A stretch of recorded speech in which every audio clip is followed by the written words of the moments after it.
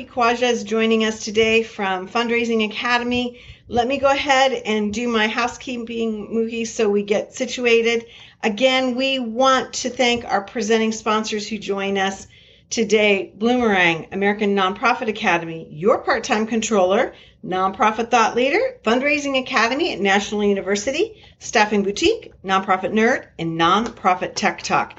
These are the folks that join us as we try and answer your questions and get some conversation rolling. Another thing that we've done that's really cool is the team at American Nonprofit Academy has created this super sexy app. Download the app. You can just shoot a quick picture of this QR code, and we'll just let you know with a real soft ting, bing, zing when the current show for the day is uploaded. And our team turns it around super fast. So you'll know when today's show is up. You can check out the archives. You can search. It's a wonderful app.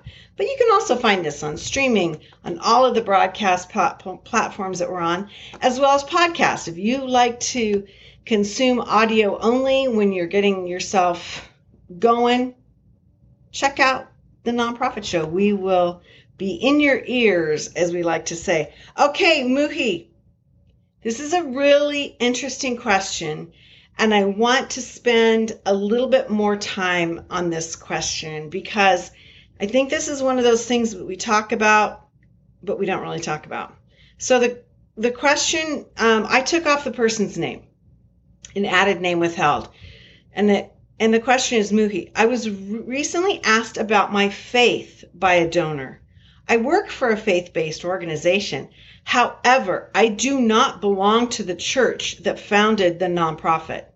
I was uncomfortable about the interaction and need some advice for future interactions so I don't ruin a relationship. So first and foremost, if you could talk about how you are the co-founder of the American Muslim Community Foundation, because I think you're in this space, and I'm fascinated to hear what you have to say, and I'm going to stop talking.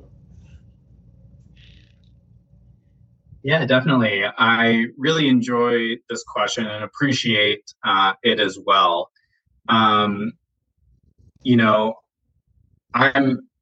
currently job searching. So I come across a lot of organizations that may be faith-based, and I think to myself, like, would I be comfortable working there? And so this is very timely for me as well.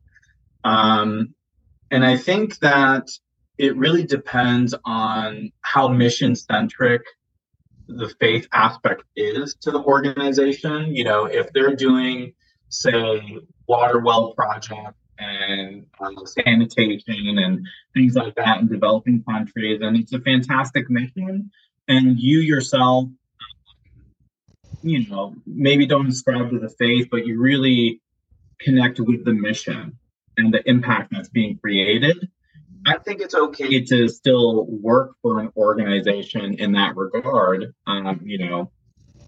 Everybody has their own set of ethics, morals, values that they ascribe to.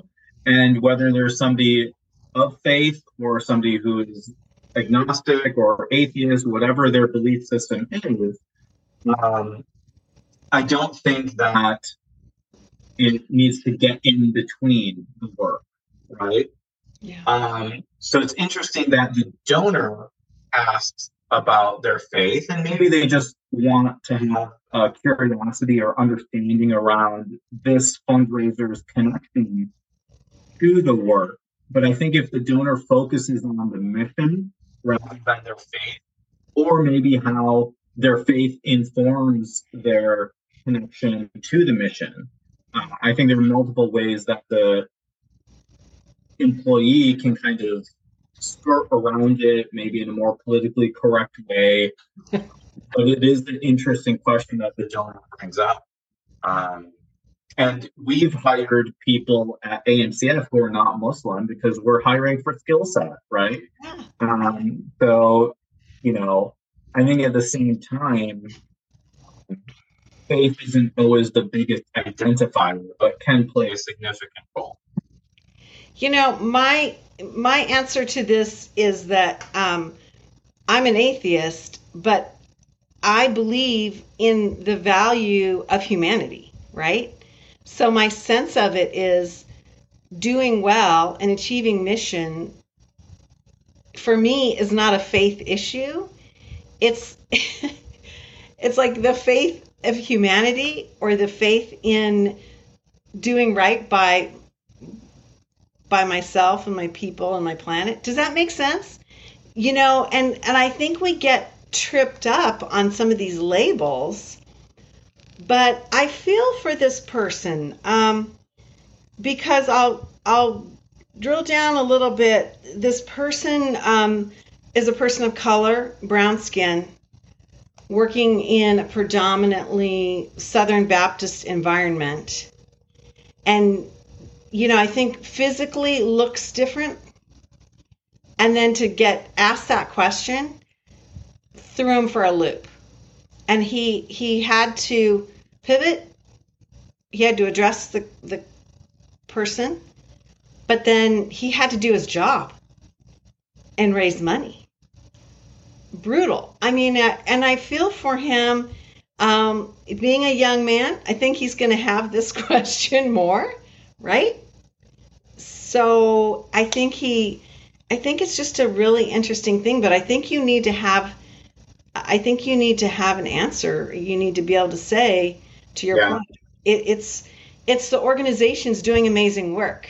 No matter what my faith construct is, Yeah. And there are other identifiers like race and gender and other things that there's organizations that are, like Girls for Tech or something like that. And I'm almost telling myself, like, I'd rather not take up space as a fundraiser in those organizations because I want a woman to feel empowered to have that role because they can speak to it better than I could, right?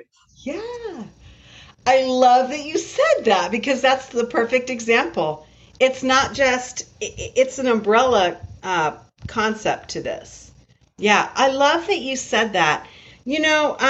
These questions come up, and sometimes I think, Muhi, it's even, before we move on to the next question, sometimes I think it's even more frightening when they don't come up, when they're just held silently and people are just thinking it or exhibiting, their bias or their prejudice versus giving voice to it. And I don't know what you think about that. I mean, are we trying to be polite and not say anything, or are we addressing it? I mean, I don't know what you think. Would you rather have somebody ask you personally about your faith and how you approach the nonprofit sector or not? Yeah, I mean, I don't know if I'd feel uncomfortable if they asked about it. I would probably pause and reflect on how I would answer and tell them, that's a really great question. I'm glad that you brought that up. And then kind of, pivot as you're saying. But I think that I think it comes with the territory as well. So for it being a faith-based organization, I see that it's not out of the question that somebody would ask that. But yeah, it's interesting. It is interesting. And, I feel like, yeah, I just feel like, especially in our country, in the U.S., there's such a history of faith-based nonprofits. No matter what they do and who they serve, it's just a foundational piece, right? From, I mean, all different types of faith. And my view of it is, for the majority of these organizations, they're not just tending their own flock. They're tending humanity. They're tending maybe their neighborhood or their region or their topic, but they're not like opening the door, looking through and saying, are you Methodist? Because if you're not, we can't help you, right? Does that make sense? Yeah, and I think where the lines may get blurred is some humanitarian organizations may be proselytizing. right? So in Yes. other countries, it may be missionary based, it may Yes. be other factors. So Yes. I myself wouldn't work for an organization like that. Mhm. Um, but if it's again tied to the humanitarian mission of it, sure. So there's a fine line there. And I love that you brought that up because you're absolutely right. And I think that's again, maybe that's another thing to weave into that conversation, to say, yeah, this might be, we might be a faith-based foundation or origin story, or whatever, but we're not trying to change hearts and minds. We're trying to provide service, to really be specific about it, if that indeed is the case. But yeah, I love this question. I swear, Muhi, in my next life I'm going to be a philosophy major, because I love all things in discussion of faith and religion and philosophy. I really do. I'm just riveted by it. So thank you for exploring that with me. Okay, we have Devin from Fayetteville that wrote in. What is the average number of donors that a fundraiser should have in their portfolio? And should this number be larger for more seasoned fundraisers or smaller? What an interesting question. We don't seem to have the same numbers of donors across our team. Yeah, I really like this question, and I feel like this comes up quite regularly for organizations. And you know, part of it, I would say, depends on the number of staff in your development team, Okay. and also the dynamic. Is this a major gift portfolio? Is this an annual fund portfolio? Okay. What are the metrics associated? Are you supposed to be having uh, phone calls and conversations and meetings? Or is it just touch points through the year that are more letters and emails? What's the strategy around it? Um, I know at American Red Cross, when it was more annual fund related, there could be like 1,000 to 5,000 people in the portfolio because they're not expected to have meetings, and it was just touch points, Yes. right? Sending direct mail, sending emails, and they were still mail merged, so it was individualized, and it wasn't cookie cutter, but it was mass communication. But then for a major gift portfolio, when I started there, the portfolio sizes were about 250. And over time, it was just realized that it was too big. And it came down to between 125 and 150. And what I've even seen some other organizations do with that is you have like a prime category of like 75, and then you have like an additional category of 50 to another 75, right? So the ones that are the most responsive, the most that are receptive to meetings, that's going to be your prime category. But then the ones that are just like, no, don't need me, but we'll continue to give, keep us in the loop, that's your second category. So my preference is that 125 portfolio sweet spot. It's manageable to even do those individually outreach and fully personalized and thought out. You have to think like you're prospecting, you're doing the research on all of those people. So it's going to take some time, but then it's also a revolving door. So for those that are less responsive, maybe you add in some new prospects. And it's just cyclical at that point. So you try to keep that core of 75 to 100 of people that you know are giving annually. But then maybe for those that lapsed, you have a lapsed strategy for your portfolio, right? Um, I can geek out about this and go on, but I'll stop there. No, you know what? I absolutely love your approach. And I got to say, we do get this question a lot in some form or fashion, right? And I always think that these people are looking for that number. Is it 125? Is it 25? Is it 2000?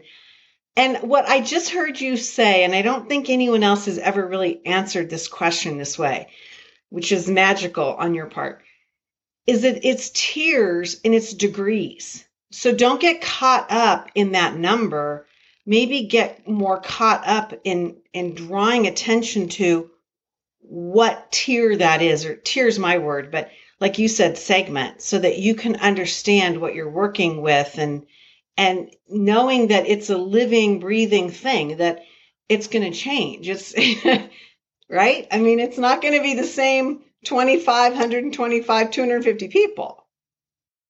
I mean, don't you think that's fair to say?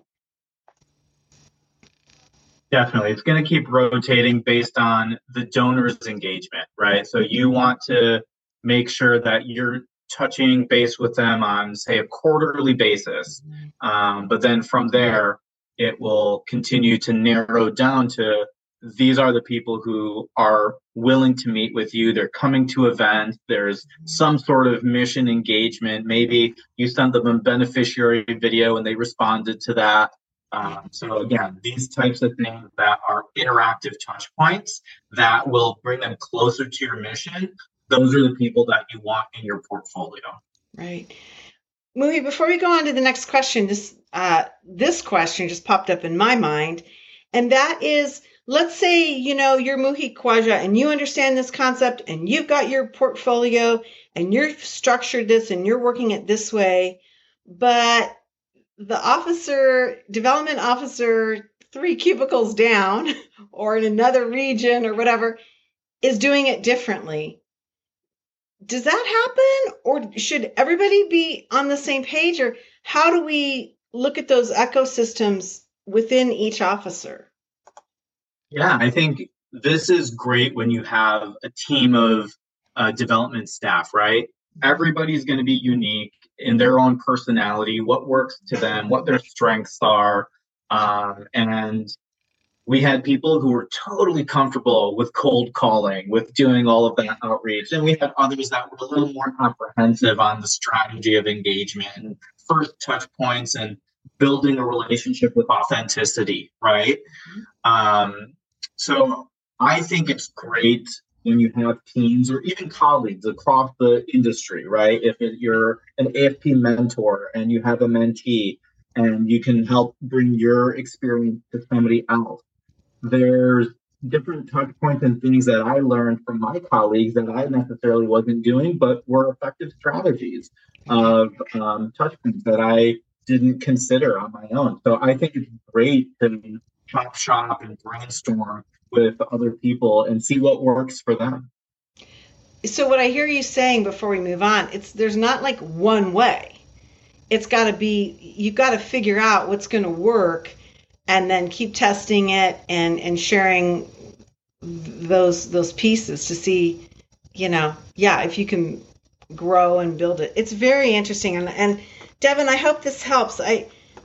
I think you're probably looking for a number, and we didn't give you a number. We gave you a theory, but I think the theory's better than an actual number. I mean, yeah. 125 is a good place to start. Okay. Yeah. Okay, I love it. So we did both here today on the Nonprofit Show.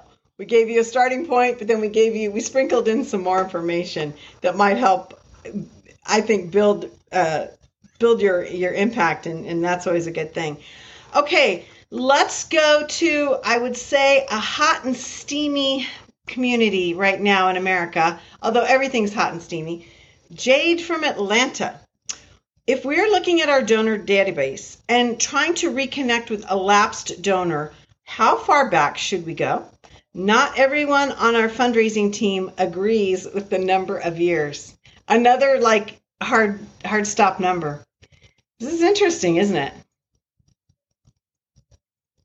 Definitely interesting. And I think minimum you should go back 3 years.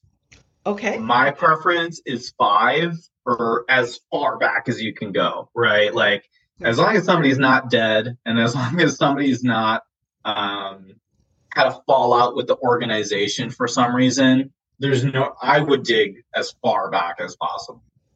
Good. Because why? Once they loved you, they can love you again, or is it just exactly? Yeah. Okay. Who knows why they stopped giving? Maybe they fell off. Maybe they moved and you never got their new address, or they changed their email address. Mm-hmm. I'm always curious about this. And I think that curiosity has always paid off. There have been times, yeah, where it was a former disgruntled partner of an employee, or but that's few and far in between. I think that in general, your donors will be happy to hear from you. They will be intrigued as well as to what your organization's been up to since they last gave. You have to think from a mindset of abundance rather than a mindset of scarcity. Yeah. I love that you said that. And I think you're right. That if you start with that point, then you're going to be, everybody's going to be happy. I think of the great Terry Axelrod, who started raising more money, and now it's called Benavon. But she always spoke of bless and release. And that means, engage with folks, see what might have changed, right? And then bless and release. Say, yeah, okay, well, thank you. And you were a great part of our success to this point. And we wish you well. And, you know where we are. Find us if you want to come back. But to let that go and move on in a positive, dignified way, right? So there's not a unhappiness, because there are unhappy things that occur. Donors maybe disagree with the way an organization is going. Maybe their personal circumstances change. Maybe they find a new passion because of something that impacts their lives. I think, Muhi, we see this a lot with healthcare and disease, and especially grandchildren. I know of big donors that were like big into arts and culture, and then something befalls tragically a child or grandchild, and then they're like, holy cow, I'm diverting my attention and my resources to this issue. I mean, I think that happens, and I think we need to respect that and navigate that, So really interesting. Okay, well, you got time for one more, huh? Ready? Let's do it. Okay. Let's see what we got here. Name withheld. Okay, woohoo! You know how I love these. I'm feeling a bit concerned that I might be approaching burnout, this person writes. How should I express this concern with my CEO and ask for time off or support? While I want to be honest with leadership, I don't want to appear weak or like I am jumping ship during tough times. That kind of breaks my heart. I think this person got too far along before they even asked this question. I don't know them, but I feel like they might have gone too far down. Yeah, and it's hard to notice when that begins to happen, right? Like people who are workaholics just are always saying yes and yes and yes, and then like it slowly becomes too much where you're like, whoa, that I'm feeling burned out. And it's like, what are the signs along the way to prevent it? It may be that first time where you say no to hanging out with a group of friends and you're working through the evening, right? And that's an indicator. Otherwise, there's other ways to kind of pick up on it, like your sense of happiness. Like, are you gonna feel bummed out when you're adding on another project at work, right? You're not excited about it. You've lost that enthusiasm. I think that asking for time off, you should never feel guilty or bad about that. You need to do what you need to do to recuperate. Right. Hey, I've been on like a sabbatical working part-time for the last year and a half, and it's been great. I was fortunate enough to do a lot of travel in this time. But it was a stark reality that I had to face in terms of self-care. I went through a divorce. I was overemployed, wasn't happy with work as well, and just so many life changes. And we decided to quit without really having a plan. That's a big risk that not everybody's willing to take. A few months later, I landed at National University and Fundraising Academy and been so blessed since. Yeah. So, yeah, be honest with leadership. I don't think it will make you look weak.